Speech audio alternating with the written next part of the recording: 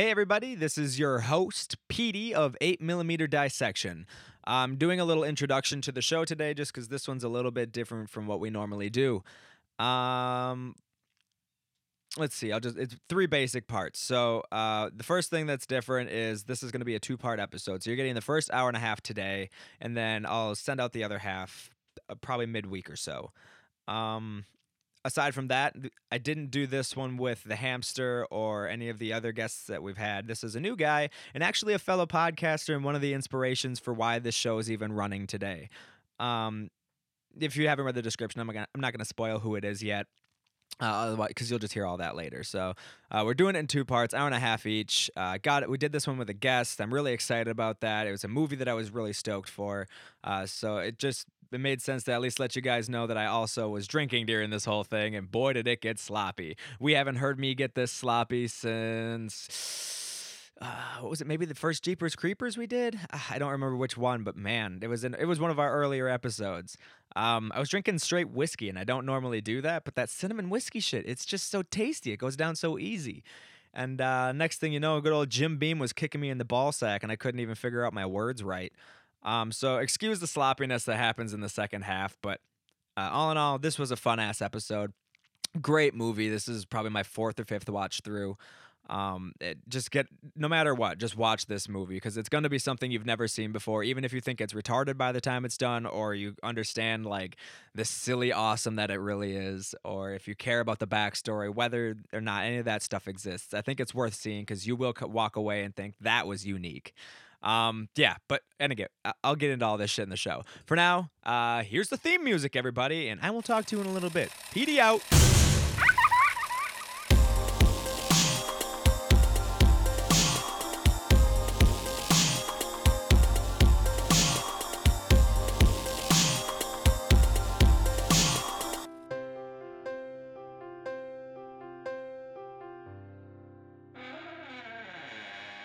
And welcome to 8mm Dissection, folks. This is PD as always. That said, this is going to be a little bit different of an episode this week. Let's start by saying I have been waiting for this one for a while, and I just wasn't sure how I was going to approach it. I wasn't sure if Josh was going to be into the movie, and I didn't want to do it alone again like the first episode. That seems like it was maybe a little much of my voice. I just need someone else to conversate with. So I was waiting for the right person to do this one with, and I think I found the right one, and it just clicked, and it all came together. He was down, so we ran with it. This one's Tusk, folks. It's a Kevin Smith movie, and if you've never heard of it, and you're not a Kevin Smith fan, maybe do your research before diving in because this one's kind of a doozy. Not like most, for Kevin Smith for that matter, it's not like anything he's done. And then it's definitely not like most horror movies that you've ever seen. It's kind of a Human Centipede light, just not quite as weird and graphic, I guess. But this is just one that I've been looking forward to for a long time because this whole movie and how it spawned is what made this entire show start. So it just kind of has its place in its heart. So I'm just really excited to be here and be able to do this with somebody else that I know is really into Kevin Smith. I've got Sean from Language of Bromance here. Say hi, Sean. Hey, man, what's up? Oh, I'm really glad. I'm really excited about this. I wasn't sure if this was gonna pan out, but here we are, and I'm just stoked. I'm speechless almost. I'm excited to be here. I've listened to your show quite a bit. I know, like you said, Tusk and the whole Kevin Smith kind of thing at this point in his career really spawned a lot of podcasters, and this is really about the time frame that Richard and I decided to do a podcast. I believe it was probably like right about a year after this podcast came out, when the podcast that inspired him to make this flick. That's really when we got off our asses and started our show, The Language of Bromance. So, like I said, there's a lot of emotional things tied to this flick. So not only is it a good flick, but you kind of got that stuff in there too, which is awesome. Right. And I think that's what I was most excited about is that I knew this was going to be something that you and I could kind of fawn over in a way that I may not necessarily get with other friends. It's just, it's so close that I figured share that with somebody who it's close with as well. So why not? So let's just get this underway, huh? Since there's a lot of dialogue and this might be tough to sift through, we should probably just get moving right out of the gate. So this, as we've kind of talked about, is a movie spawned out of a podcast, just like this one, I suppose. Well, more like GenSync than this one, but whatever, regardless. Just two dudes fucking around, and they came up with a fun idea to make this crazy, silly graphic kind of horror movie, and I think this is going to be exciting. So let's jump right out of the gates with it. So as the credits start to roll, you hear two guys laughing, and then it just kind of jumps into the fact that you can see, if you're familiar with podcasts, that that's definitely what they're doing. They're recording a podcast show or a radio show, and they're just two dudes having a good time like you would really expect. And they're sharing a video at the moment called The Kill Bill Kid. It's this kid out of Canada who's kind of like... what would you call it, Sean? What's what I'm looking for? He's like the lightsaber kid that video's been floating around for a while. He's got the samurai sword. He's just swinging it all over the place, and the guys are watching this video, and they're basically trying to say like, hey, like this is something funny is gonna happen, and they get it from one of their viewers, their listeners. And I mean, I don't know if like right out of the gate you see their name, and it's the Nazi Party. Yeah. Which was, I mean, there's so many great lines that deal with that in this flick where they talk about calling themselves the Nazi Party. But yeah, and they always call the all hail the Nazi Party, which is at the end of the clip, or at the beginning of the clip that the kids sent in for him. I gotta say that's some of my favorite wordplay in this entire movie is the whole Nazi Party thing. So kind of outside of the movie, but when I went to see the movie, I saw it Thursday it came out. And I got back to work the next day, and I'm sitting over lunch. I'm like, I wonder if there's a Nazi Party Twitter handle. Well, there wasn't. So I guess I am the proud owner of the Nazi Party Twitter handle. Have you put that to any good use? It's got like 500 followers, but yeah, there's not. After the movie didn't really blow up like I was hoping it would, it kind of just sits out there. So I tweet on it every now and then, but nothing crazy. That's hilarious. It would almost be fun to just see how Kevin Smith would react if he noticed that sort of thing. Yeah, I think Ming Chen actually follows it. Oh, and really? And I messaged him like, hey, I don't really want this account, so if you guys need it, just let me know. It's yours. But nobody ever really got back to me on it or anything. Oh, bummer.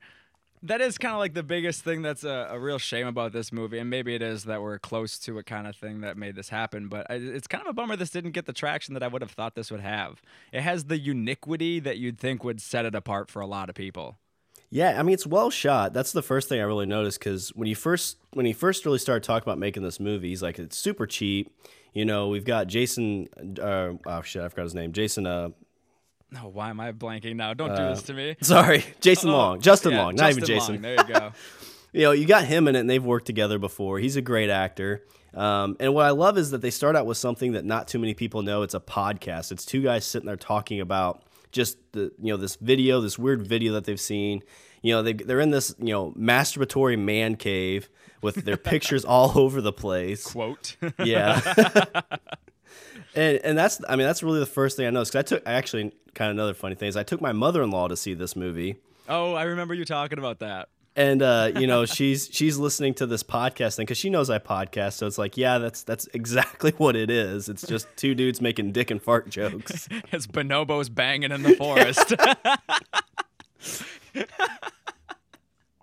It gets a little, raunchy and real, I guess is how he describes it. So yeah, they're just talking some shit about this kid and laughing at him. And he ends up cutting his leg off in the video. I think you said that, but just to cover it in case. So he just is bleeding on the floor, and they're laughing their asses off at this, which, I don't know, man. I mean, they didn't see it as graphics. We did. So, like, I don't think that's worth a laugh at that point.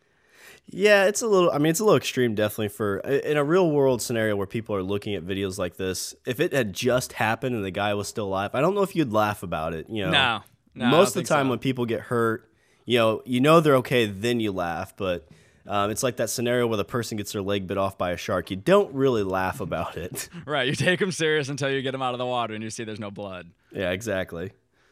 A note I kind of had in here, and I don't know how much of this you'd like to talk about, but being a big Kevin Smith fan, I watched the movie and then I watched a lot of the commentary and followed up on a lot of stuff. But the idea by the Nazi Party, like the idea behind their podcast, was in the first bit of the script, it was going to be that Wallace would go on these like sexcapade, yeah. There you go. Trips out where he would go and just like bang all these random people, and then he'd come back and tell Teddy about it. So he was, he was going, doing these things. Teddy was not seeing them, so it was the Nazi Party. Makes sense. when Justin Long got on, he's like, listen, Kevin, if you do this, like, nobody's going to care that I get put in a walrus outfit. They're going to be rooting for me to get in this walrus outfit because I'm going to be such a dick at this point. And, as you get further in the movie, it doesn't really, you really think he's still a dick pretty much for this whole flick. Yeah, you really do. You don't grow much remorse for this guy. No, not at all.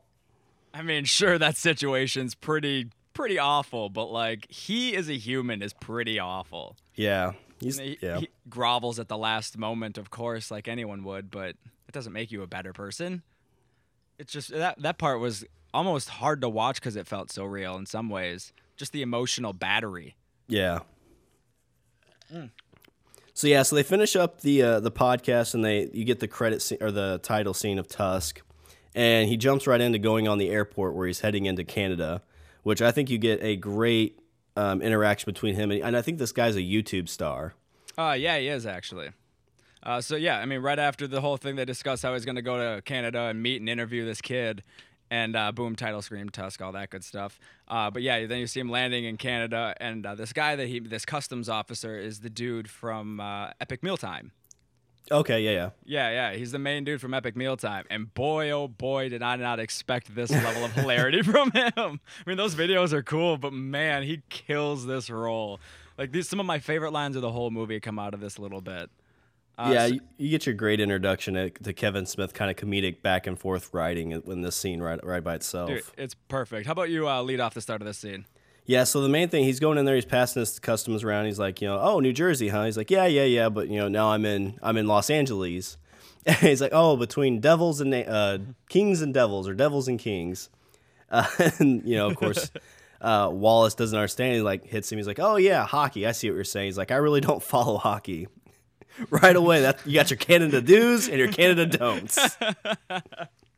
Just watching the dude's face change when he's like, oh, yeah, I don't really pay attention to hockey. Like, the whole demeanor of this guy is just like, wait a second. We're letting you in this country? What? All right. We got your Canada do's and your Canada don'ts. It's so perfectly fucking delivered. I absolutely lost my mind the first time I watched this movie. Yeah, I mean, I don't know if you got to see this movie in like a movie theater or anything. I didn't. I was pretty bummed. I actually fell into it when we were just out of theaters, like probably about 2-3 weeks completely out of theaters. Gotcha. Yeah, both showings I went to, there was like maybe 4 or 5 people in the whole theater, which was so sad. But the best thing is like when I'm sitting there, like this big burly kind of bearded guy, it looks almost like the guy from Epic Mealtime. I'm sitting there by myself for like 10 minutes before the movie starts. I'm like, I might get to watch this movie by myself.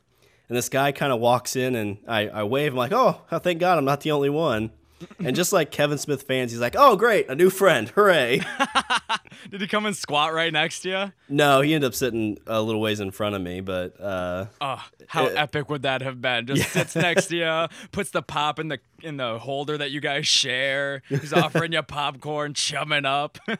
But I mean, again, this movie is very much a Smodcast, Kevin Smith, fandom thing because...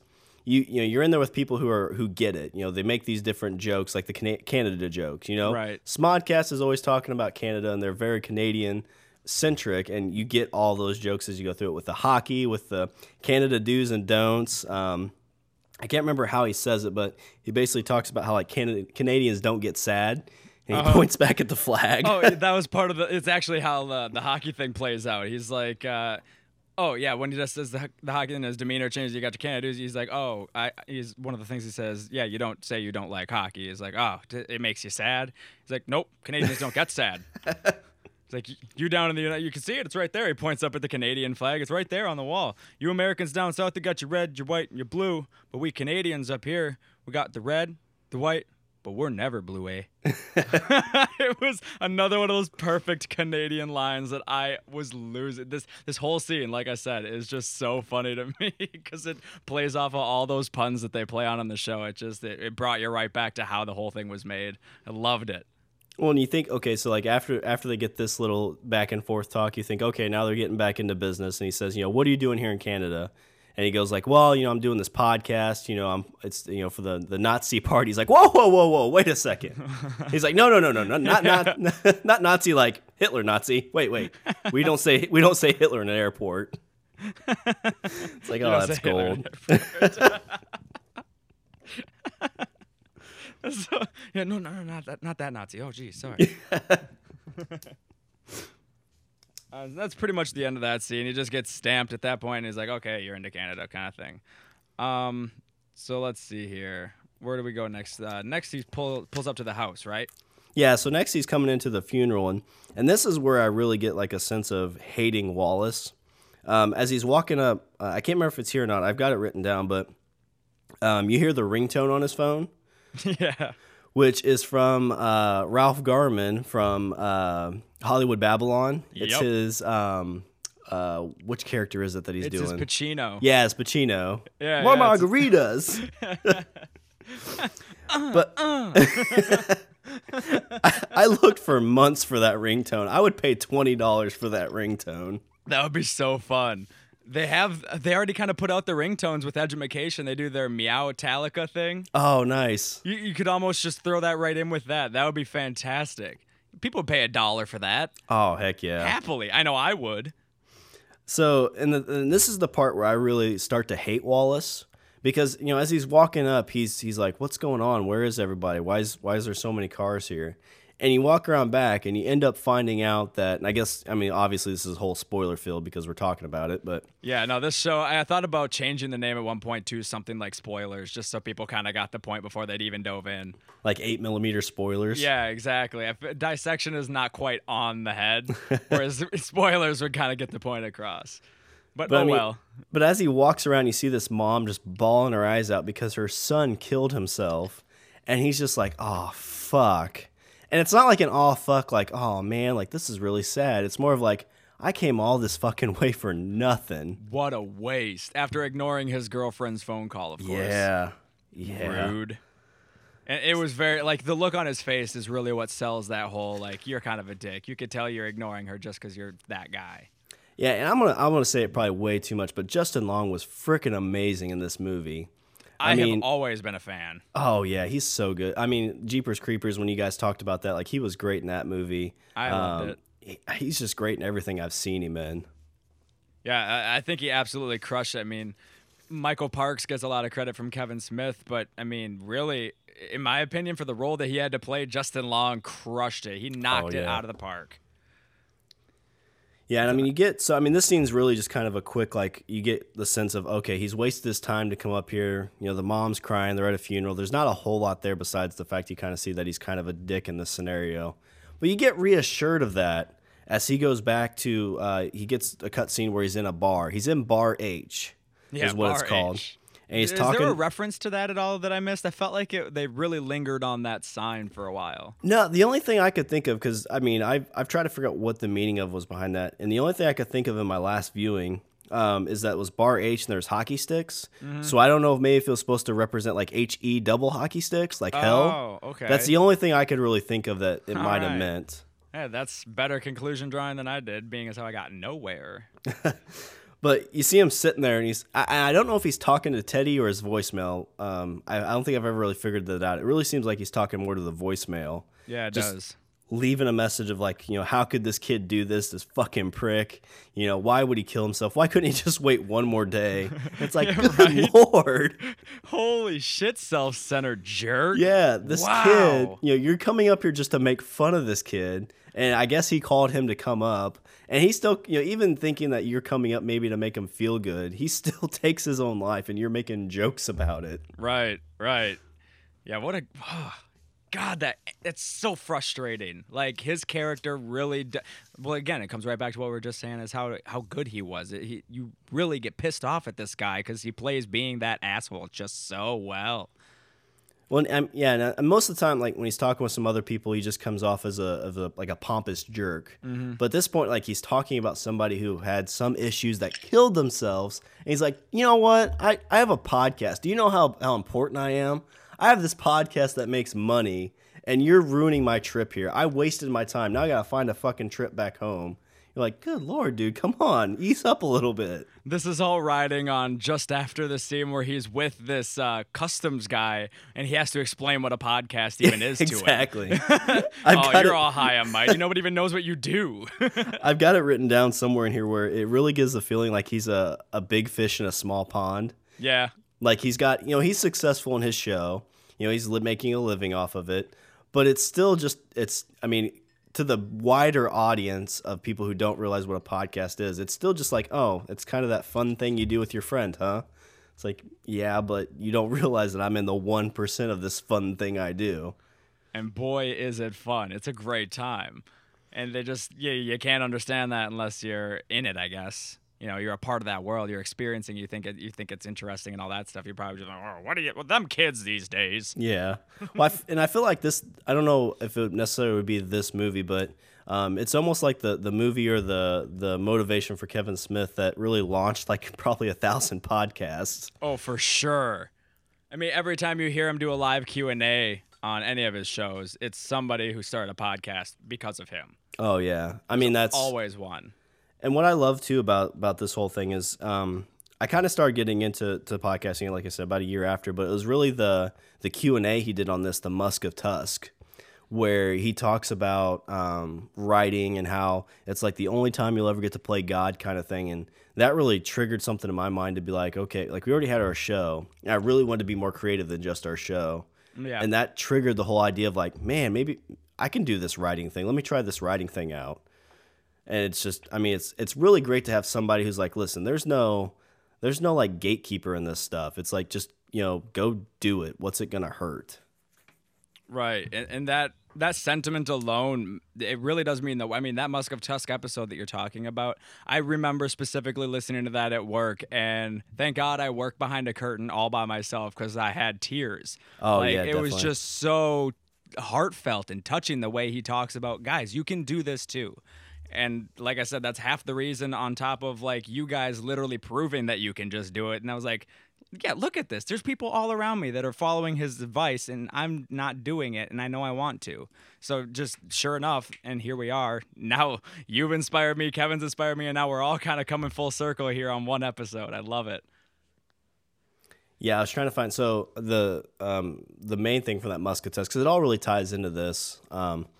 If I can read his quote, if you're okay with that, because some kid came up and he said, hey, how do you get motivated to write? And this is the part that teared me up. Like I was at work too, and I had to stop. And I think over my lunch break, I wrote an email to the Smodcast email, like being like, hey, dude, this is like, I'm going to start writing because of this. And what he basically said is, he said, every once in a while, you just remember like, oh my Lord, this is the closest I'll ever come to playing God. Because you sit there with something, blank page, your laptop, whatever, and you just start filling it with words and what people would say, and you just slowly build this universe and build this reality. And then the fun is, can you finish it? And then the fun of that is, can you turn it into a movie? What will it sound like if people say it? And when I heard that, I'm like, it's not that difficult to do. I've got a laptop. I've got blank pieces of paper. And you go out and you create this art, and it's, I always hope that he's like extremely like sincere with what he says, like he's not just doing a service to people, because like I said, he's probably launched 1,000 podcasts just on his own with his voice. So sorry I digressed a little bit, but A little bit of my audio right here, so sorry for the weird skip, but the rest of the show should be just fine. Sorry. Yeah, I think you're probably in kind of the same boat. Like you're Midwest North, and I'm kind of like Midwest. And the whole idea is like, who's going to listen to a show that some kid does in the Midwest? Like I have like 20 followers on my personal Twitter account, and they're all porn bots. Nobody's going to listen to my stuff. Yeah.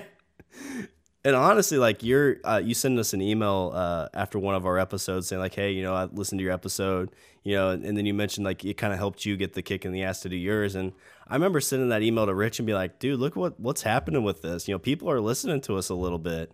And it just gives you that like, okay, well, this does mean something. It does. Way more than I'm sure we could possibly fathom. For every one person that does contact you saying, hey, I like your show and this did this, like how many aren't? Like, there's so many people just don't speak up about that sort of stuff because it may be awkward, or they don't want to like put themselves in some sort of spot or anything like that. So like, who knows how many are not good? Just hearing it from one though just lets you know that it is definitely out there. It's not just something that you're imagining in your imagination as some sort of grandiose idea. You know this is actually for something other than just your own entertainment. It's really cool. Yeah, it's fun stuff, man. So he's at the bar, right? So kind of get back into the flick, I guess. Right, yeah. Now, this digressing is pretty common, I suppose, in this show. And I'm sure we'll probably digress a lot more. Oh, yeah. Well, the booze is not going to help me. I can tell you that right now. Yeah, I just had me an Irish coffee, so if I start crying, please don't think any less of me. I will mentally pat you on the back and coddle you through it. Don't worry. It's like I never knew I'd cry over a walrus dick, but it's happening. The Musk of Tusk strikes again. So, he gets off the phone with Teddy. He does like a cuckoo-cuckoo, cuckoo-cuckoo. What was that? Do you have any I have idea? no clue. It sounded like a weird bird call. That was the weirdest thing. Because when it happened, at first I'm like, okay, like maybe that's like how they say goodbye to each other. Right. But then he like looks at the phone like, wait, did he hang up on me, or did I run out of time on his voicemail? Yeah. And so then he's like, oh, whatever. And that just kind of shows like what this Wallace guy is he doesn't care about anybody else but himself, because he's like, oh, okay, well, fuck it. He can't hear whatever. So, hey, where's your pisser? I got to piss. Right. I wanted to see someone's face that was around him as he was making those bird call sounds. Yeah. I wanted a good reaction shot of just somebody like, what the fuck? Maybe that's normal in Canada. I don't know. Right. There's a lot of bird calls up here. We're big fans of the owls, man. But this is where we get the first real kind of insight to the Tusk podcast, because he finds a note in the bathroom where he starts reading, and there's a lot of word for words from the podcast that describe, hey, my name's Howard Hugh. I've lived an interesting life, and this really comes with that Gumtree episode where this kid writes this Gumtree entry, and it's like, hey, I want you to come live with me. But for just, a couple hours out of each day, you need to dress up as a walrus. Which, I mean, come on. Who's responding to that and being like, yeah, that's me. That's my job. I need free housing. Like, come on. What's in it? I mean, you see a lot of, like I said, like the View Askew Smodcast universe stuff in this. And what he really explained is kind of like... the character Wallace, he really feels like is his friend Brian Johnson, who does the brain fart. Tell him Steve Dave. Yeah, Tell Him Steve Dave. He does the Tell Him Steve Dave podcast. And I guess Brian Johnson is this kind of guy where if he actually read this note and some dude's like, hey, I've lived a really interesting life, why don't you come stay with me for a week? He's the kind of guy that would do that. Which, if you've listened to any of his podcasts, that he does seem like the guy to be like, hey, you're an interesting fellow. Let me sit in your basement and you can tell me all these things. I would love to hear your travels of the sea, sir. I find him very interesting as peripherally as I know who he is. I've watched a few episodes of, basically the first season entirely, but nothing after that, of Comic Book Men. But I've never listened to Tell Him Steve Dave, but he sounds like such a character, like such an interesting guy to know. What a best friend to have based on everything I've heard. Yeah, I mean, I listened to, I think 100 or 120 of their episodes, and like their beginnings were really good because, again, I mean, it's a podcast movie based off a podcast. He was a guy who was, I guess, pretty depressed at one point, and talking with Kevin's like, hey, why don't you start a podcast, man? Get out there and talk. Might help you. And he claims that Tell Him Steve Dave really basically helped save his life. He was like, I was on the box with the noose around my neck, like I was done. Yeah. And this show really got me one step off the box. He talked about this on an episode of Smodcast, right?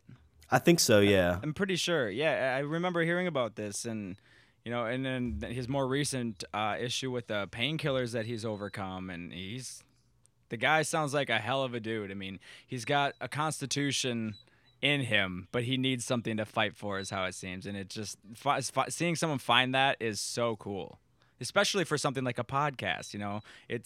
it's solo therapy of sorts. I mean, depending on if you have guests and stuff, and you can work through your issue, because that's, I mean, what else is a therapist doing other than just talking with you and getting it out?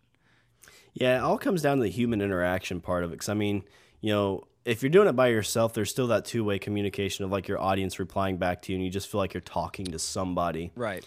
And like you said, it's very much like it's that therapy that helps you get those things out that otherwise you just keep them inside, let them bottle. And with our show, and it sounds like even with your show, when I've listened, if I have a bad day at work or I'm having a bad week, when I get to do my show and just laugh for an hour, like it makes everything so much better. So much better. It really does just open up a door that isn't so easy to open all the time, especially with, life coming at you a mile a minute all the time. Yeah, it's a nice hour. You turn your phone off, you just sit there and chit chat for an hour, and that's all you are doing. Yeah, it's one of those few moments that you're disconnected in the modern society. It's very nice. But to pick back up on the movie, so he's found this ad now, and this guy's got this life at sea, all these stories he wants to tell, and naturally Wallace is in. He's found what he needs. So he makes a phone call first, doesn't he? No, he doesn't. Well, yeah, the only other thing in the bathroom is you get the background of the Tusks Right. from Fleetwood Mac. They play the little cadence of that song. Right. Which- right. Which I've never heard that song before until I saw this movie. So, I mean, I've kind of become a fan of it since then. I haven't listened to... I think it's interesting that Fleetwood Mac did the whole thing, but yeah, I haven't listened to them all that much, to be frank. Well, I guess that cost them like $250,000 to use that song. Right, I figured that's exactly what it was, too. Like, well, we bought Fleetwood Mac, let's just stick with it. I love the fact that I read that it cost them $250,000 to get that song, the rights to use that song in the movie. But the stipulation was like, yeah, but you can't use it in the trailer. It's like, good Lord, how much is it going to cost to use this in the trailer? Yeah, we don't want to be associated with this for anybody who doesn't end up seeing the movie. Yeah. Because most people that saw this movie, because he made reference to that song even in a couple of episodes, not during the actual Wallace and Carpenter episode, but he ended up making reference to that exact song. I guess he just listened to it on repeat. Yep. Which it does have that kind of beat to it throughout the whole film. It does. I agree. So now he's got this ad, I guess, and we cut to a gas station. It's called an A to Z.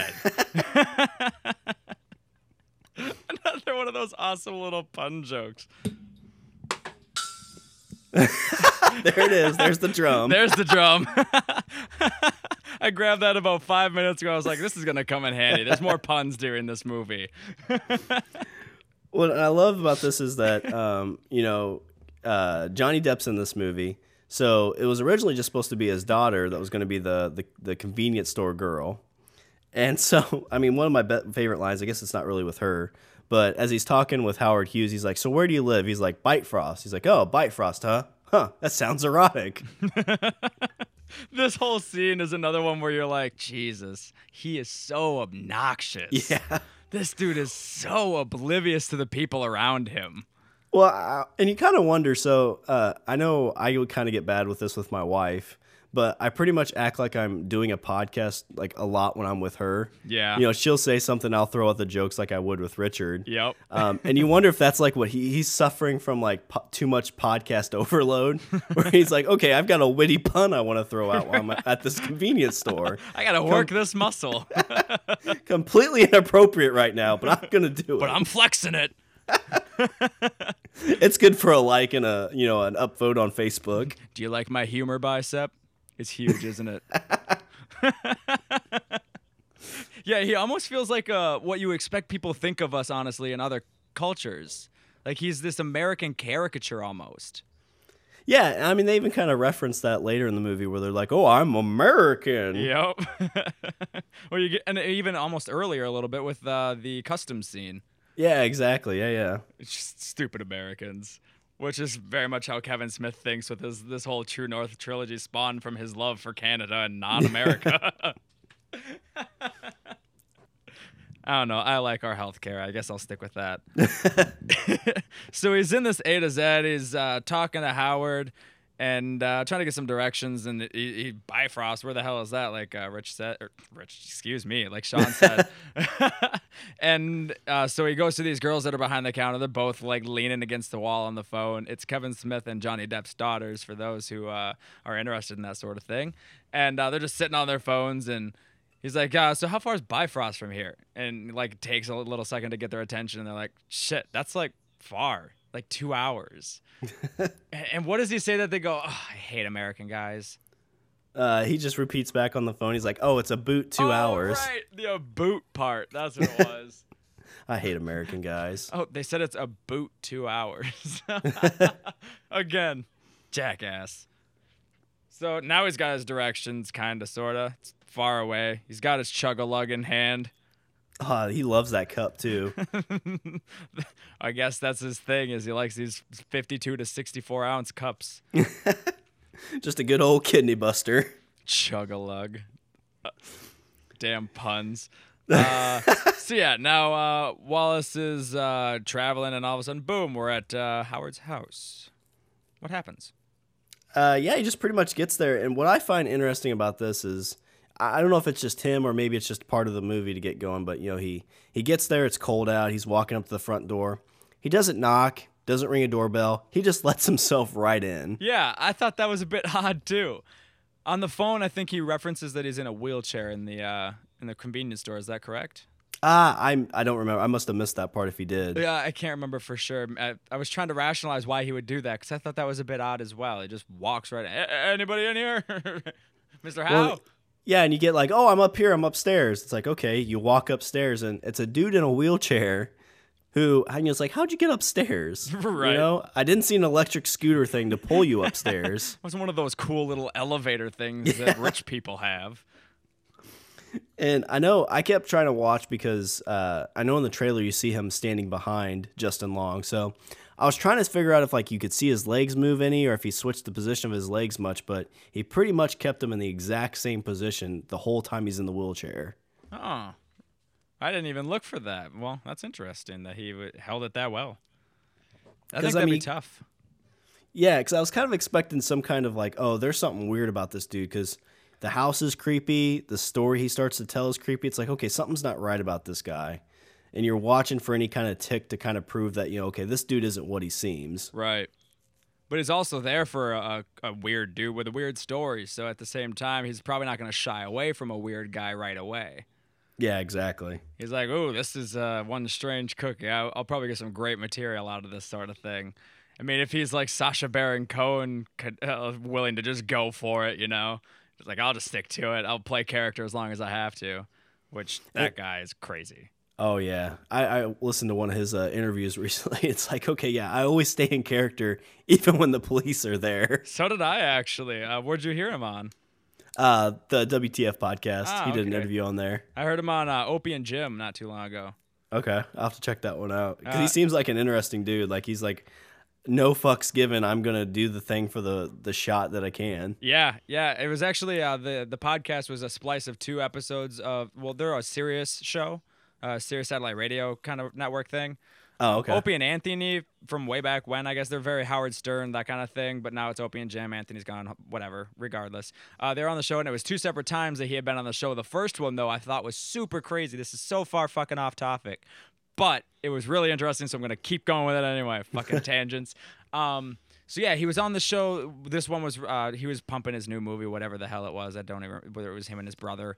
But the other half of the show was when he came into the studio rather, when he was Borat, and he did the whole interview as Borat. He was Borat the second he walked in the room and all the way through walking out. And it was really cool to hear somebody completely improvise in character. Like you see it in a movie where it's all polished up and they edited out all the bad spots where he didn't do a good job. Hearing him do it all just like that was 100% off the cuff was really interesting. Well, I don't know if he mentioned it in that interview, but I know he says like, when the cops show up, it's like, I'm still Borat. Like, I'm not breaking character. Yeah. He did talk about that a little bit because they got in some crazy situations on Bruno. He was talking about that a little bit during the interview. He was doing a modern one for this new movie. And yeah, he just does not break character for nothing. He was about to get the hell beat out of him in a room, and he just stuck with character and then just bolted out of there as soon as he got the chance. Never broke once. It's like, that's balls, dude. That's crazy balls. What I think's interesting about the scene with him in that chair is like this creepy situation. So in a lot of I think this kind of I don't know if it really is meant to be a nod to society, but there's a lot of times where people will put themselves in situations that are dangerous, but they're scared to really do anything because they don't want to come off as rude. Right. I think the girl with the dragon tattoo, I think it kind of referenced that too, where the guy is investigating what's going on. He goes to the guy's house. And he's like, oh, this dude is a killer. And when he shows up, he's like, being all friendly with him. And the idea behind that is, the killer ends up saying, is like, you knew I was the killer, but you were too scared to be rude to run away or do something about it because you didn't want to come off as rude. And I kind of get like the feeling like in this scenario, like you would see this guy sitting there in the wheelchair and start getting a little creepy with the stuff he's talking about. Yeah. The main thing I think about on that is like when he's talking about the whale dick or the walrus dick. the baculum, I believe, is what it was called. Yeah. He's like, is this a whale cock? And it looks like one of those little Louisville slugger bats, and if some creepy dude I'm alone with is like, oh, I'm a dirty boy, ain't I? I'm like, yeah, I guess you are. I'm gone. Sorry. This is not what I signed up for. You're right. To each That's their the own. Creepiest line that happens in this movie, probably. Definitely the first creepy line. That should have raised an eyebrow for sure. I'm a naughty boy, aren't I? Like, you don't say that to another man. Yeah, you just don't. I've just met you for 10 minutes. All I know is you're an old guy who spent a lot of time at sea. You're in a wheelchair, and now you're going all naughty boy on me. I wasn't prepared for this. Is this where this friendship's going already? And that's what I was trying to figure out when I first saw this. I'm like, well, is he hitting on him? Like, is that his attempt here is to actually hit on this guy? Like, is it some weird homoerotic background that we aren't catching on to yet? What am I missing here? Yeah, it was a creepy line. That whole baculum thing, what I thought was kind of interesting. I had never known that. But yeah, I mean, just to kind of get back on it, so they're just kind of chit-chatting for a while. Wallace, goes to the bathroom or whatever, and comes back. He's got tea ready. Before he went to the bathroom, he asked him if you want some tea. Yeah, sure, great. So now he's back. He's sipping some tea. He's like, he's making a face like this is great fucking tea. He eventually brings it up, all that good business. So they're just kind of back and forth in a little bit. Do you want to cover like any of the dialogue that's during that little part, or? I mean, the big thing I think about on that is he kind of mentions like he's explaining to him what a podcast is. There's a good back and forth where they're talking about their grandparents. Right. And or when it tells him about his wife and her fart policy. Yeah, and Wallace says something about like my grandma would say, "Hell with your children," a chain smoker, Yeah. a terrible woman. "Hell with your children. You're great. She was awful." You're great. She was. Yeah, because I think he goes, old people are the worst. Yeah, exactly. You're great. She was awesome. But I mean, again, you think of this like this dude's just a dick. You're like so rude. Just talking shit about his grandma right in front of this guy he's only known for 10 minutes. I know. So then he kind of gets into his whole adventures at sea. He met Ernest Hemingway. He talks about the whole, never do anything drunk that you wouldn't do sober. And he gets to see the bottle on that. But I guess when he talks about his actual first introduction to the walrus he names Mr. Tusk, you get some more kind of Smodcastian background stuff where, he was out at sea searching for the great white shark, the 25-foot great white shark. Which, yeah, that's a definite nod to Kevin's gigantic love for Jaws. Yeah, and they end up hitting, I can't remember if it was an iceberg or what they hit, but the ship ends up crashing. That's exactly what it was. It was an iceberg. Okay. Yep. And everybody gets, basically killed but him, and a walrus saves his life. A walrus saves your life? Yeah, man, it was crazy. I can't imagine being saved by a walrus. God. Well, I mean, I have a huge fear of like sharks and water like that. Like in that scenario, I'm like, just kill me. Something kill me. Something's brushing up against me. I've been stranded for hours. Fuck this. I'm done. Just take me. A Siberian great white, right? That's what they were looking for? Yeah, that's what they're looking for. The great mysterious Siberian great white. The whale eater. Yeah, the whale eater, that's right. So they end up Howard Hugh and Mr. Tusk end up, getting on this small island, I believe. And, he goes on about how, like, I've never had a friendship like I did with Mr. Tusk. Yeah. It was Ponder Rock. Ponder Rock. Yeah, another nod to a Kevin Smith mythos. Oh, dude, that was one of my all-time favorites. Emo Kev. Holy shit.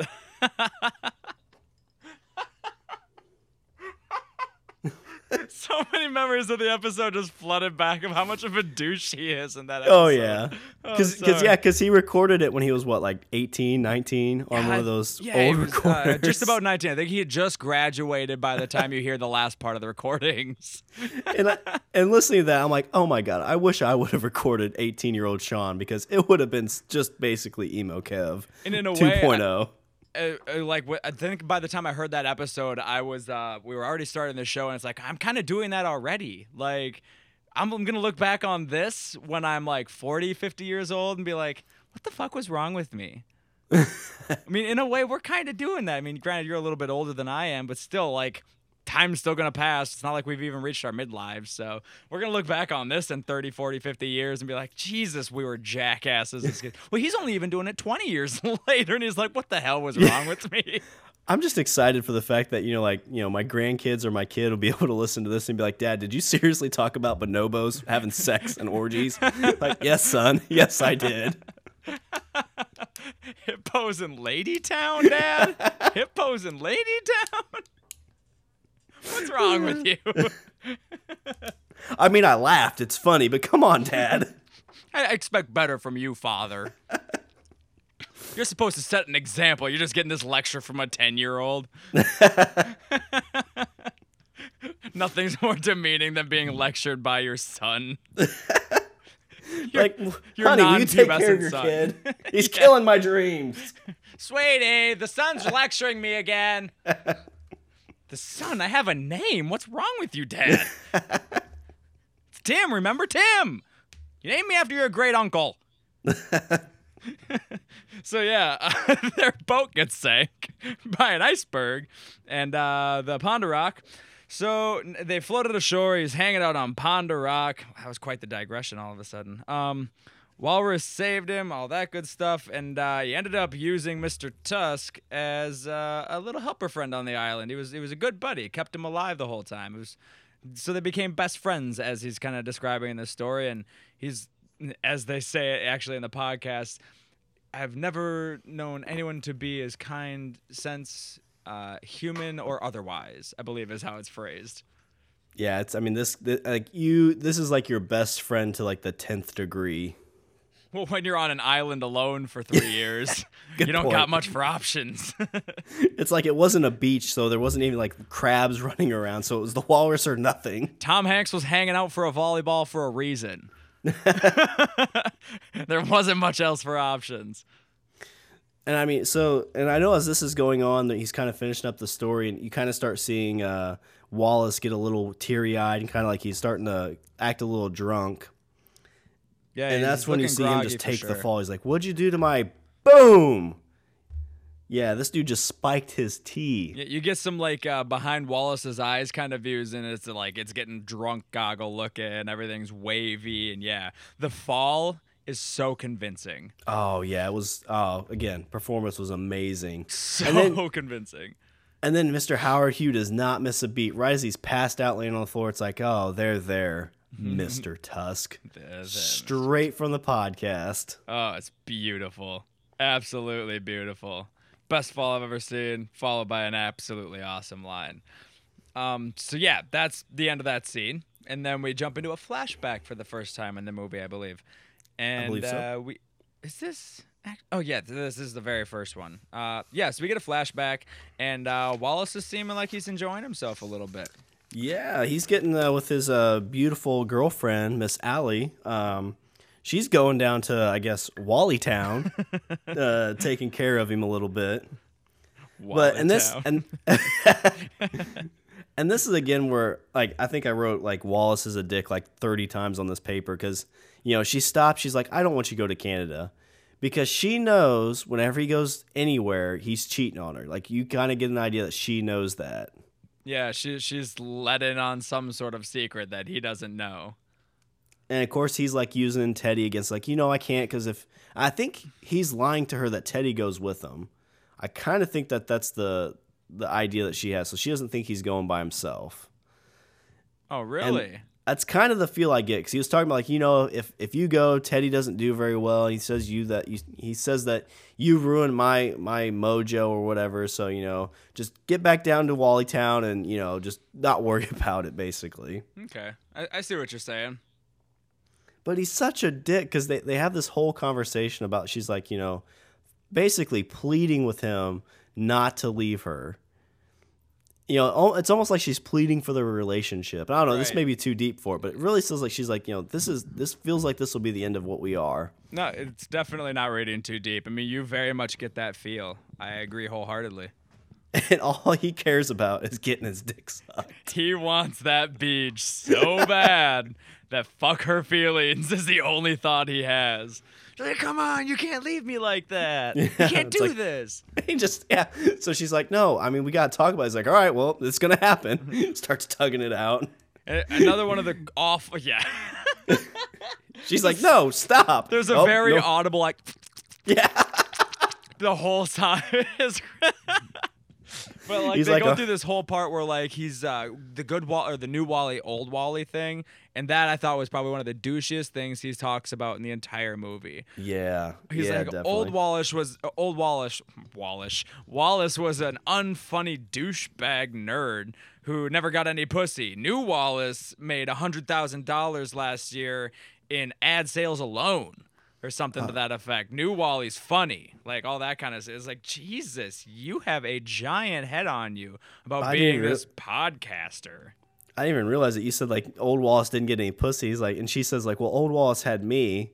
So he was. It just wasn't the amount of pussy he's getting now from the fangirl trim. The crazy trim, as he likes to refer to it. Dude is such a dick. He's a real piece of shit. Again, he really plays off that just American piece of garbage caricature that we have about us. Well, I think it goes back to, I said it a little bit earlier, but it's like that internet famous. It's like, I'm a big fish in a small pond.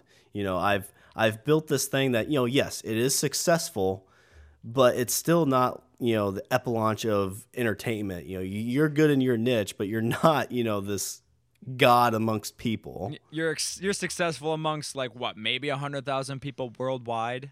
Yeah, something like that. Yeah, 500,000. Like even Joe Rogan barely cracks 1 million per episode. And he's like one of the top podcasters out there. So like, how good can they really be doing if they made $100,000 in ad sales and all that good stuff? So it's like, you're not even that big. You're big to about 500,000 people out of 7 billion. Yeah, you're not a household name. The hanger-oners that want to bang you. They're not Allie. Allie is a beautiful woman. Gorgeous. I mean, let's take a second. I mean, I know you got a wife, and I almost do too, but good gravy. This lady is beautiful. Yeah, she's an attractive lady. And he's being a real piece of garbage. I mean, the first scene you get of her, she's just sitting there with her bra and beejing him, and he just can't possibly appreciate that? Are you kidding me? What's wrong with you? That's the American dream right there. You're living it, sir. The podcast is like 1/5 of it. The other 4/5 are right there.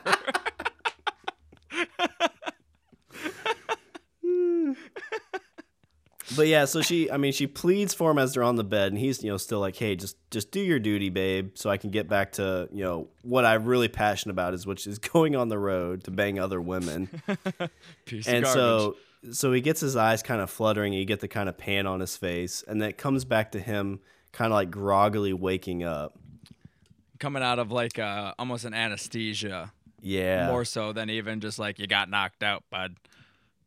And this is a great, because you kind of get the pan back, and you can tell he's, it's like, I don't know, I've had my wisdom teeth pulled out, and it's kind of that same thing. You're groggy coming back. You're not real sure of your surroundings. I think I took a video of myself talking about how I was scared to get a boner while I was getting my wisdom teeth taken out.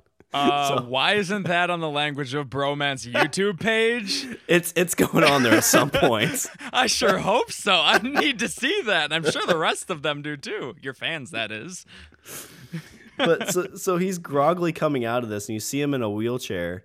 And this, I mean, there's a lot of dialogue, and I don't think I have all of it, but the dialogue between Howard Hughes and Wallace about what happened with the spider and why he's now missing a leg is just gold.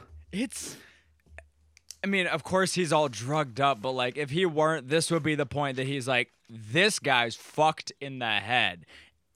And then he is drugged up and can still realize it. Like, okay, you can see it on his face. Like, this guy's not being fully honest with me. Yeah, because it starts out, he's like, oh, I saw a spider. There was a spider. It bit you. And he's like, a spider? That's, why am I not in the hospital? And he's like, oh, the doctor came and saw you. The doctor came and saw you, and he took care of you. It's all sanitary here, so you're good. He's like, I need my phone. The doctor stepped on it. When you fell, your phone fell out, and the doctor stepped on it. Oh, well, can I use one of your phone? I need to call my girlfriend. And like each of these things, the story just gets like more out there and more out there. It's like, oh no, well, the doctor said all the phones have to be out of the house so you can relax and recover. It's Right. like, what the fuck are you talking about? We go from a spider knocked you on your ass to, oh no, we didn't need a hospital. We have a doctor. To, oh, your phone got stepped on. Sorry, bro. To, oh, we can't have any phones in this house. They might disturb you. Are you kidding me? Like, that's degrading faster than a third grader's lies. And that's what, I mean, yeah, that's what it seems like. It's like you're talking to a third grader being like, hey, where's all the cookies? An alien took them? What? Right? You can't just jump to that. You need to have more backstory. What is going on? Yeah, so you start to see on his face, he's like, man, something ain't right.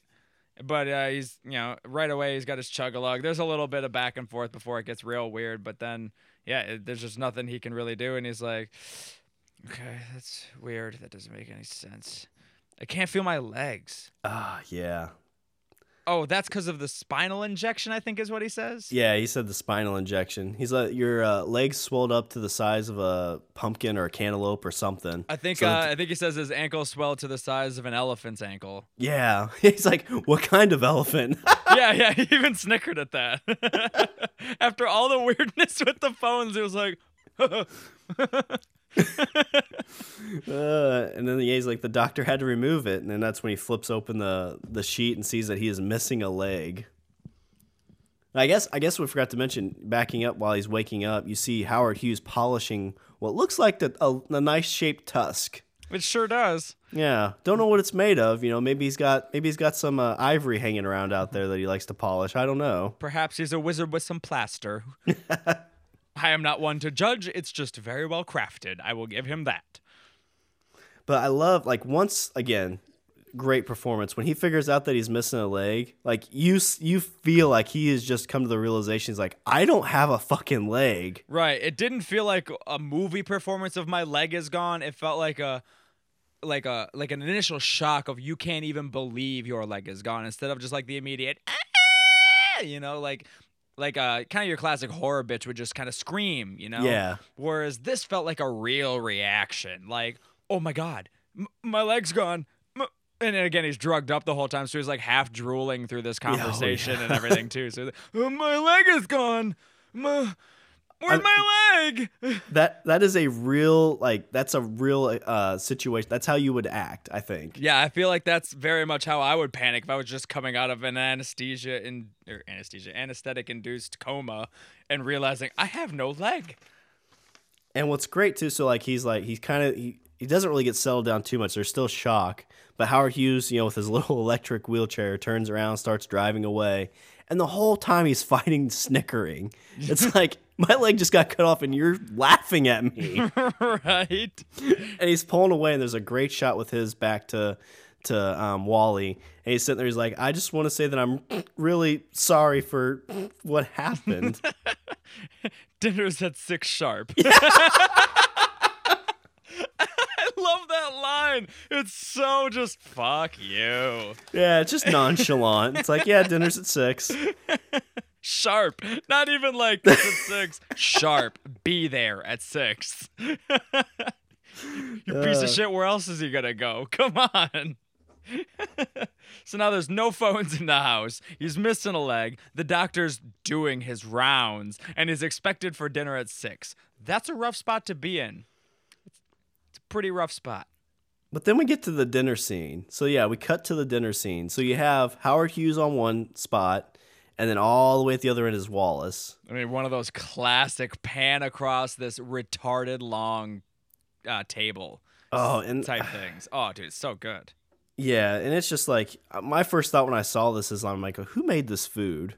Because again, he's kind of crippled, so you'd think he wouldn't get around very well. But this is a well-prepared meal. We haven't yet to see any sort of helper, any nanny or anything like that in the house. No, yeah, it's just him. It's just him by himself, it seems like. But naturally, Wallace questions none of it. He does pretty quickly, though. I did make note of that. So he kind of pans over. He asks, like, hey, you're not eating your food. And I think he says something like he can't feel his hands or he can't feel his mouth or something. He's like, I can't move my arms. Yeah. And, like, it pans back to Howard. I think he says something. And then when it gets back to Wallace, unlike many horror movies, he's quickly like, there was no spider, was there? And we get back to Howard, and Howard's like, oh, yeah, there was a spider. It was the itsy bitsy spider. The itsy bitsy spider. That freaked the shit out of me. It was so creepy. Climbed up to the water spout. Down came the rain and washed the spider out. And he just starts laughing like a crazy man. Instantly. It was so creepy. Instantly, as Wallace again, I think feels like more as like a real life character. Is like, what the fuck did I just get myself into? And nails the reaction. Just let me the fuck out of here, you nutbag! Oh, and yeah, so he starts freaking out, yelling, help! Help! Howard stands up. He's like, oh shit, this dude can walk. Like, very authoritatively, too. Like, He's just like, I've had enough of this. Walks over and just smacks the shit out of him. Pimp slaps, lays that bitch into place. Keeping that pimp hand strong. Making Dave Chappelle proud. Let's see. What happens after that? They have a little bit of a discussion. That's what happens. Mm-hmm. He bitch slaps him, and then he goes back to his seat, sits down, doesn't really say much, and then after he sits down, he starts to begin to describe the walrus suit that he's been constructing for the last however many years, and he's putting Wally into this suit. Yeah, so like, okay, so first you're like, I just got slapped by this dude. Like, I'm going to die. This dude's going to, like, cut me up and kill me. No, it's a lot worse than that. He is explaining, he's like, listen, I'm going to put you in this walrus suit that I've made, and there's nothing you can do about it. Well, he's missing a leg already, and he's tied to a chair, heavily drugged. What are you going to do? He is in a terrible spot. This dude has, at this point, abducted him, amputated limbs, pretended to be a cripple. Like, how do you even imagine a way out of this in Wally's position at this point? It must feel so helpless. Like, I think that's what makes this story so interesting, is that despite the silliness and all that's behind it does have a true kind of sense of terror, because if you were in this position, and this is a fairly reasonable position to be in, honestly. I mean, as, again, crazy as it sounds in modern society with the internet and what that makes people capable of, this could totally happen. Oh, yeah. Pretty easily, I bet. So you'd be horrified, absolutely losing your mind.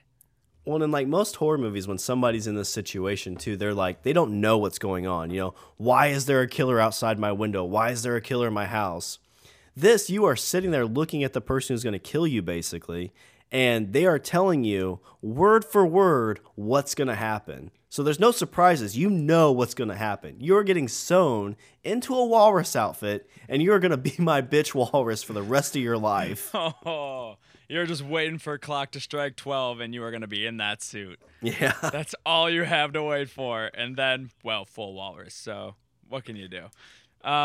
So they're at the dinner table, and he's just like, why would you do this to me? Like, why would you put me in this walrus suit? And to answer the question, his reply is, to answer the question which has plagued us since we crawled from the earth and stood erect in the sun. Is man indeed a walrus at heart? I love that line. I don't believe anybody has ever asked themselves that question. Right? The question that has plagued us since we came from the dirt. You're remember the on my- first one, Howard, asking this question. I want you to know that. I remember on my first viewing, I was like, he was going to say something like, is man truly animal at heart, or something along those lines. It's like, no. Is man truly a walrus at heart? Playing true to the episode 259 exit. And what I love, and this goes back to like the great acting in this. So Wallace, is asked this question, like, is man truly a walrus at heart? And he just starts screaming at the top of his lungs. And Howard doesn't come down and smack him. He just starts screaming with him, bellowing like a walrus, and does the creepy. It's the weirdest thing. Oh. Like it starts out as like just kind of like a normal yell that you would expect. He's like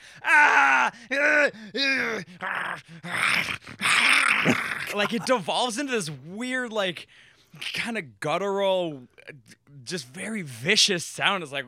But also, you're picturing this as like almost a 70-year-old man that's Yeah. doing all of this and making these like aggressive faces and going right at you, but across from like a 20-foot table at the same time. Well, again, it's such a So ridiculous. a realistic reaction to that too, because Wallace is yelling for help, and all of a sudden this dude's yelling with him and then making these sounds. He just stops and stares at him like, what the fuck is going on? A look of absolute shock in his eyes. No clue what to think of this. You really, you just identify with like that is true terror. Like I was saying, like you can't feel any more scared than he probably feels in that moment. I think from there, if I remember right, it cuts to his girlfriend Allie with the down the camera shot where she's talking about being, cheated on. She's like, basically again, you're getting reassured that this Wallace guy is just a total dick and she knows it. And she's talking about how, every time, she's with somebody, you don't know who, and then you see a hand come out, which is a kind of a fat hand, which at first I thought was Kevin Smith's hand. I think he even got that question at a Q&A or two. Is like, was that your hand? He's like, no. Yeah. Yeah, no, I'm not an actor. If he's going to be on screen, he's going to put his face in it. Yeah. We all know that's Kevin Smith. But she says a great line in that where she's like, how'd she say it? Something to the effect of like, every time we do this, I feel like we're being broken down into like our animal instincts or something along those lines. Yeah. She mentions animal somewhere in there. There's actually a couple of references to that. I think I'll just point out the other one in a little while when we get to that flashback. But it's kind of similar to that, just something kind of small that comes in the conversation that leads to what the third act ends up being. But yeah, it's an interesting little foreshadowing bit and kind of a callback to the overall kind of the idea of the movie, despite the silliness of it. Is we are kind of animals on some level. Yeah, yeah. So yeah, we just kind of get the scene that really she just confirms that this is. He's this guy, I know he's this guy, and I'm doing something with this other person behind his back as a way of kind of getting back at him because I know what the fuck's going on. And even though she feels wrong about it, he reminds her of why she's doing what she's doing all the time, and it makes her realize why she is in that position to be doing what makes her feel so bad about him. She's doing kind of the same thing, and at the same time, it's like, this is my revenge. Like, I'm doing this so that he can feel my pain someday. It's almost like she's waiting for the time is right, is kind of how I took it. Yeah, to an extent. I mean, I almost got a little bit of like, this is how she's keeping her sanity in all this. Her boyfriend that she loves is doing these things and treating her like complete shit. But his best friend, who he does this show with, is coming to her rescue and treating her like the woman she deserves to be treated like. And they can't really come out in the open with this because it would destroy their show, it would destroy their friendship, it would destroy her and Wally's relationship. So it's kind of like, this is just what keeps us both sane. Right. I mean, and that's what makes it so complicated, of course, is like, in her position, you ask yourself, well, why don't you just leave this piece of garbage if he's just doing this all the time? But then, of course, it's the complication of, I mean, I guess we're sort of spoiling, but the whole thing's spoilers, so why not? That it is Teddy on the other side of the lens here, and he's the one consoling her and kind of making her feel good, and what they have together is what makes her feel guilty when Wally's not around. And you'd think, well, why not just leave Wally? But then, of course, you're not even thinking about Teddy's side of it and all that, and how he's connected to Wally too, and it, like you're saying, destroys the show. And this literally would ruin all three of them if this were to ever get out, instead of just getting her out of a bad situation. So it's just like they're all stuck in this awful cataclysmic situation, waiting for the bomb to get triggered. Yeah, and we get the great scene after that. So she's like, "Hey, so go brush your teeth and come back here," which is another ode to the Smodcast universe. I guess Kevin Smith, whenever he wants to get busy with his wife, she tells him to go brush his teeth. We're actually kind of jumping ahead a little bit there. That's like they revisit this flashback. Oh shit! Yeah, sorry. Nah, that's not that big a deal. We'll just jump right back into where we first were. Let's see here. Now it cuts from the alley scene back to the first scene we get with Teddy and Wallace, where they're wrapping up the show and then they go play foosball. Yeah, so they finish up the show. They're going to playing foosball, and Wallace has this big thing about talking about like he doesn't want to take Allie with him because he's not going to get roadhead if he takes Allie with him. Yep. And this is actually another one of those spots that the one I was actually referencing just before that they make kind of the animal reference again, is he talks about how the foosball guys have flippers instead of feet. Oh, I didn't catch that. Yeah. Good call. Just a little bit, just a little small thing in there, just as kind of a foreshadow to how the movie ends. But yeah, they're just kind of talking some shit, and this is when you find out that, okay, so Wallace is really candid with Teddy about how big of a piece of garbage he is, right after finding out everything we knew about Teddy and Allie. So it kind of sums up that whole relationship for you here in two quick scenes. Well, and even in the show, so they're talking like Allie and Teddy are going to go to the Getty, and they make the scenes like, oh, Allie and Teddy go to the Getty. Oh, that's so cute. You should make a show out of that. It's an art gallery. Is that what it was? I think so, yeah. And I mean, it's just kind of interesting. It's like, listen, your girlfriend, you won't take your girlfriend to see art, so your best friend has to. He's like, listen, I love art. Look at this place. Look at this place here. I love art when my face is on it. And that's when they talk about the masturbatory room. He's like, you know what? I've never jerked off in this room, which is surprising because I jerk off everywhere. Don't we all, I guess. Well, I love the part too is they're talking about him cheating on Allie.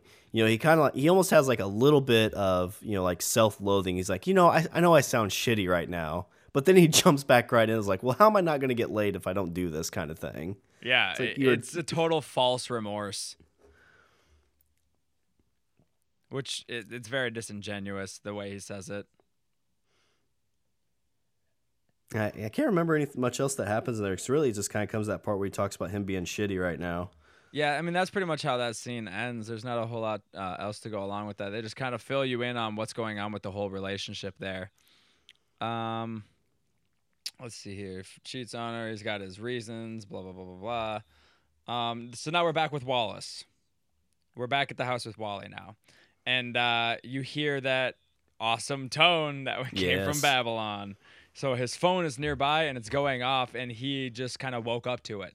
And so now he's trying to chase down where this phone call sound is coming from. But he doesn't make the first one in time. Yeah, you kind of see him go back and forth on the camera. He goes one direction, then he's like, oh shit, it's over here. Starts going the other direction.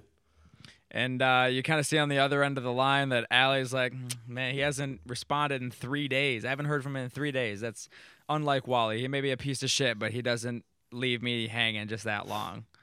And then he ends up calling her back, but she has left the bathroom, and as she was saying what I was just describing, her feelings to Teddy, is when he's calling back, and he ends up having to leave a message. And this is, I wrote this down, this is why you do not put your phone on silent. Never put your phone on silent. Yeah, I think she just had it on vibrate. I think you can hear it vibrate a little bit. But, like, it's in the bathroom, and they're in a whole nother room. You're not going to hear that. It's, like, on some sort of docking bay, too, so it kind of muffles the vibrate. It's not like it was just sitting on tile. I think Teddy ends up coming back as he's calling and doesn't answer, right? Yeah. Teddy goes in to brush his teeth or go to the bathroom or some garbage before he goes to bed. And, yeah, that's when he actually sees Wally's calling but ignores the call altogether. And this is where you get the great scene from the trailer where he's going on about, like, all the stuff that's happening. He's like, I don't want to die in Canada. Like that's some sort of horrible insult. Yeah. I don't want to die in the land of Tim Hortons. I mean, I saw that in the trailer, and like, it's like, that's funny. I don't want to die in Canada. But the way he says it's like, oh God, that's so creepy. You believe he is scared to die in this particular part of Canada. And I mean, you get, so he explains everything that's going on, and you get like the slow walk in the shadows of Howard walking up to him. And I don't know if you'd foreshadow it from the beginning, but he just gets bitch slapped with that walrus stick right in the back of the head. I loved that they used the walrus baculum. It just like, it was an unnecessary callback, but it was like, for anyone that noticed, it was a sweet callback at the same time. So yeah, that's the end of that scene. He got his phone calls out. Nobody got him. He ended up leaving a message. Whack! Baculum to the fucking head. So now we've got morning time, and Allie's waking up and doing a little bit of the morning business. You know, you wake up, you rub your eyes a little bit, you go in the bathroom, you grab your phone, stick a toothbrush in your mouth, go to take a pee real quick, check your messages. You know, it's modern society. And so she's sitting on the can, brushing her teeth a little bit, checking her voicemails, and, well, we all know what she finds, being as how we just said, Wally left her that voicemail. And shit just got real. I've never seen a girl pull her pants up one-handed so fast in my life. And so well at that. They weren't even hanging off on the one side, so good for her. That's the magic of movies. She actually didn't have her pants down at all. Ah, damn it. I've been fooled again. These movies are full of lies. Trickery! Witchcraft! Hey, speaking of witchcraft, side note, I watched The Last Witch Hunter with Vin Diesel the other day. Check it out, folks. It's good stuff. It's kind of cheesy at points because it's Vin Diesel. Think about it. But it's also epic because it's Vin Diesel. And they stay really true to some cool witch lore. So, yeah. Side note, nice. check it out. That's that. So, yeah, she runs back into the bedroom from the bathroom, and she's like, oh, my God, Wally's in trouble. She's talking to Teddy, of course. And that's pretty much the end of that. Let's see. Yeah, so then we get to where you see Howard kind of like sewing something. And this is where I get, basically, it's the story of how evil Batman was created. Evil Bat Walrus Man. Yeah.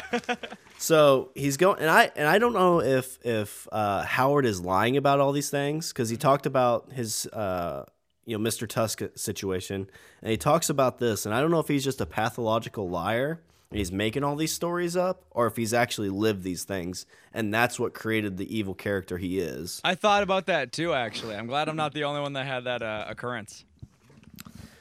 So he's talking about as a kid, him and his mom were leaving, I believe it was a theater or some kind of exhibit type thing. And somebody came up and stabbed his dad and cut his mom's throat. And so he found his way into a wayward boys' orphanage, basically. That was run by the church, actually.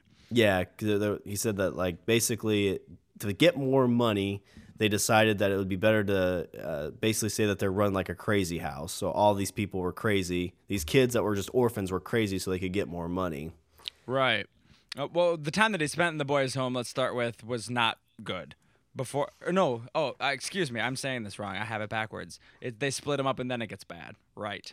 Yeah, because then priests, politicians, he said even the nuns would take advantage of him. Right, yeah. So once they get put in this mental institution, he's like, I was raped, I was beaten by any number of people, priests and lawyers and congressmen. I just lived a horrible life. And then at the age of 15, he ran away. And I, too, wondered, like, okay, is this real? Was anything before this real that we heard of stories? Is the whole Ernest Hemingway thing real? What was that bottle? Was that a well thought of like story that he came up with just to be rather convincing? Like, what is all this? Because it does seem like most of it has to be bullshit. Like, how does a guy that's in this mental state have anything that could be true from what he said so far? Well, and this could be a dude that fits to his surroundings. So like this guy shows up, he doesn't want to come to the house to stay. He just wants to hear stories. So he's like, oh, you want to hear stories? I can give you a shit ton of stories. None of them are real. I can make up all kinds of shit, and you're going to eat it all up. He Kaiser Soze'd him. Yeah. He used the stuff in the room and Kaiser Soze'd him. Oh, my God.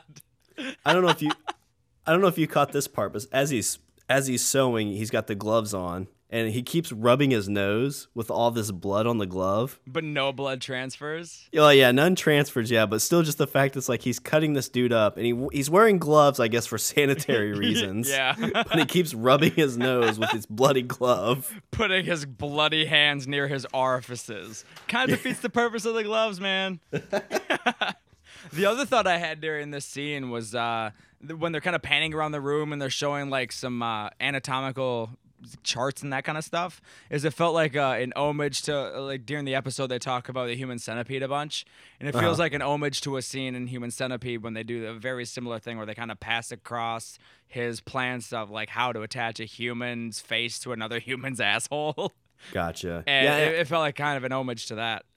and that's kind of what he talked about in that podcast, like fitting different movies in to make this one movie. So I mean, that's pretty. I haven't seen Human Centipede yet because of the things I've heard. I don't know if I want to see it. Yeah, but it's definitely something you have to stomach more so than enjoy. And unfortunately, John Cusack didn't end up making it into the final cut, so it didn't 100% follow the podcast. But hey, it still ended up good. So we've got this scene where he's kind of talking about what his childhood is, not like, good old Justin Long can hear him at all because he's definitely knocked out while this whole surgery thing's going on. I mean, he's sewing him up and all that good stuff. So that's pretty much the whole thing. You're just kind of getting some backstory and like, okay, this is happening now. And kind of while he's explaining that, another thing you see is Teddy and Allie have now called the cops. They're like, well, let's backtrack a little bit even. They're in Canada. They've been running around. You're kind of seeing pictures of them like showing Wally off to people, and nobody's like, we don't know. Like they go to the bar, the H bar, and the guy behind the bar is like, I have no idea. And they went to some other place, I think, and it was like, and so then finally they're at the police station, right? yeah, well, so the one part that before they're doing this, they're kind of calling the cops and everything. And when they're talking to the cops, you hear Allie on the phone, and they say, well, do you have any recent pictures of Wallace? And she's like, yeah, if you go to the NaziParty.com, and you hear Teddy like, spell it. Oh, right, yeah. And then they've already hung up. Yeah. By the time she tries to like correct herself at all. It's like, oh, the podcast that I created has come back to bite me in the ass. Right, I did get a little ahead of myself here. That part happens, and then we get a bit of a jump back actually into Canada with Wally. So yeah, after they get hung up on, it's like, well, they're going to Canada. So then we get a jump back into actual Canada land with Wally, and we're in like this weird, well, as they refer to it in the episode, enclave. And you kind of get like this brief glimpse of what is soon to be known as the new Mr. Tusk. And you hear some screams, and then boom, you see the Mr. Tusk. Oh, and I mean, yeah, you get to see this early in the film. I mean, it's what, like 30, 45 minutes into it? I think this is close to an hour at this point. Okay, yeah, but it's not like we're not saving this for the end. You're getting this, pretty decent into the movie. Yeah, this really ramps up before the end. And I didn't every time I've seen this, and I didn't really catch it until later on. It looks like his tongue was actually ripped out. I don't remember seeing his tongue at all when he was like kind of screaming. That's a good point. And I kind of thought about that later on. And I think the reason they did that is because since his tongue was ripped out, whenever he would cry or moan, it made more of a walrus kind of sound, a moan. Because if you have your tongue, you can still talk and say, help me, help me. But walruses don't talk. Yeah. So without a tongue, you just sounded like a moaning walrus. That's actually, I mean, it makes a lot of sense because, I mean, when we meet Guy Lapointe, one of the things he talks about is how when he's found these bodies, the tongues are missing. So that would totally make sense. I've just never actually looked to see if they made sure if the tongue was missing. Yeah, I kind of peeked a little bit this time because this is like my third or fourth viewing, and you never see any red. It always looks kind of black. I don't know if that's just lighting or anything like that, but that's kind of the impression I got. Yeah, I never even thought about that. That's interesting. Yeah, I mean, and it would make a lot of sense too. So, but yeah, I mean, at this point you've seen the full-blown new Mr. Tusk, and it is gruesome. Oh yeah, it's not just a like walrus outfit. It is a human skin walrus outfit. You're seeing ears and noses of other people. I don't know how many faces I counted on there, but there was at least a couple. Right.